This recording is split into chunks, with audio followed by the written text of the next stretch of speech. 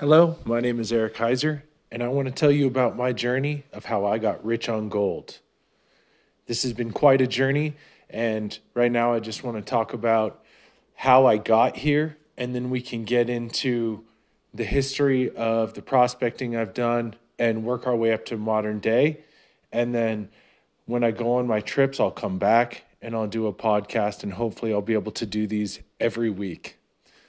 So, I'm a 36-year-old guy. I'm originally from the North Bay area. A pretty nice little town called Novato. Safe place. It was a good place to be raised. But I never felt like I was at home. So much has changed in my life. But when I was a kid growing up there, I was nowhere near the gold fields. Well, not that far. I was a couple hours to the west. But you had this long road getting there. It was a pain. The whole thing started, I think, really just genetically, even because my grandfather and his brothers and their father, my great grandfather, were gold miners, successful ones in Australia. They actually came from England. Then they went to Australia and they did gold mining during the Australian gold rush. And this was, I believe, in the late 1800s, early 1900s, somewhere in there. But they got large nuggets. We're talking, I have an old article talking about the Heiser brothers with their 16-ounce slugs or nuggets.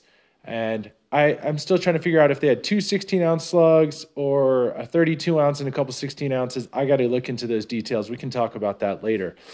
It's a pretty cool story. But my dad told me the story about how my grandfather, I think it was like Samuel Heiser, he swings the pick and he hits a nugget. It gets stuck in the ground. He pulls it out and there's a giant nugget on it. And I kind of thought it was not true. But then I eventually found the news article a few years ago and it was true.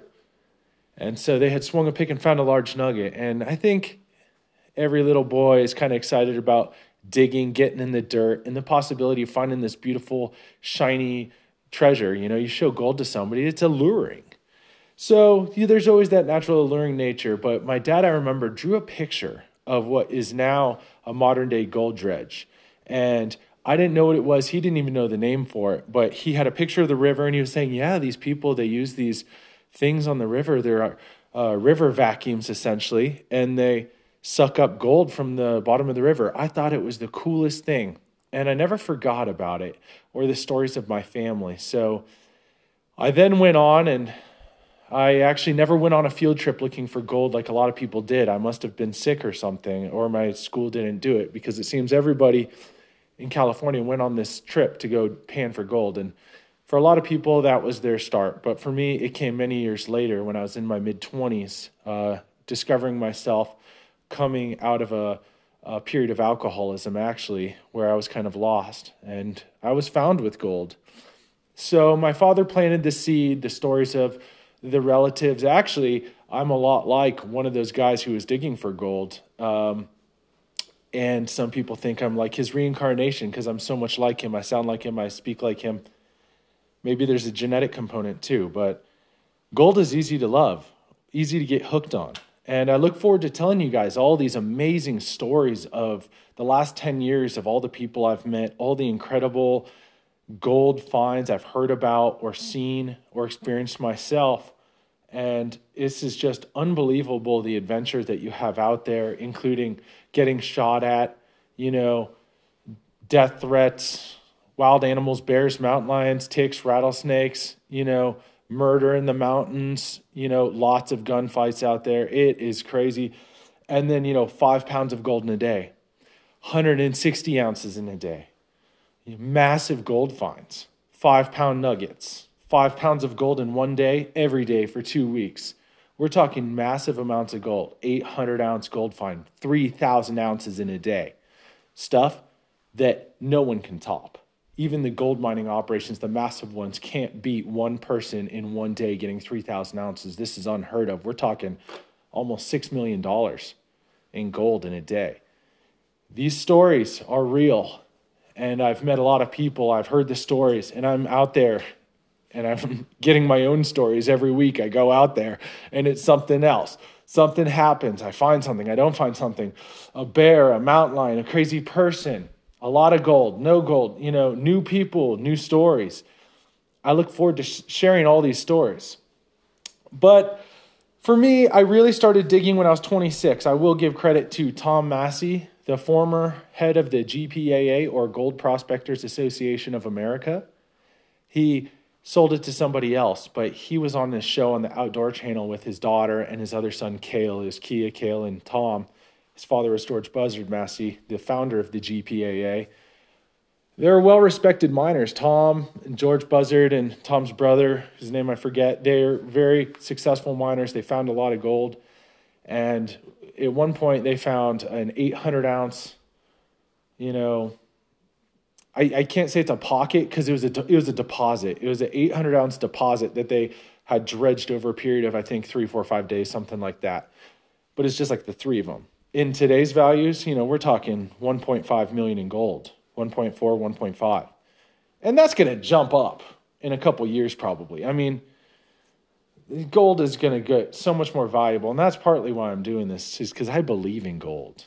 I love gold and I'm obsessed with it and I believe in it.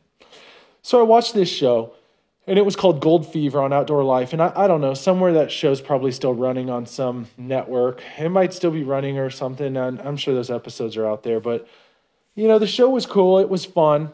It was a little theatrical at times, but there was gold.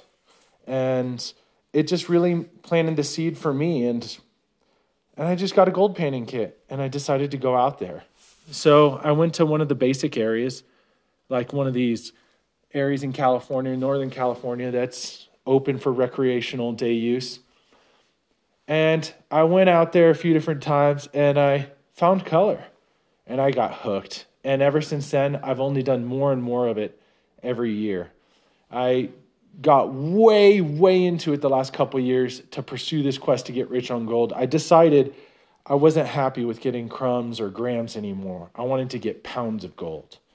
And so this whole podcast is going to be about telling the story of how I changed my life and went from California to Nevada, from poor to rich to poor to rich, over the past few years, and fill you in on all the stories I haven't shared with anybody before I can share it with anybody else through YouTube and through a documentary I'm working on where I tell this story.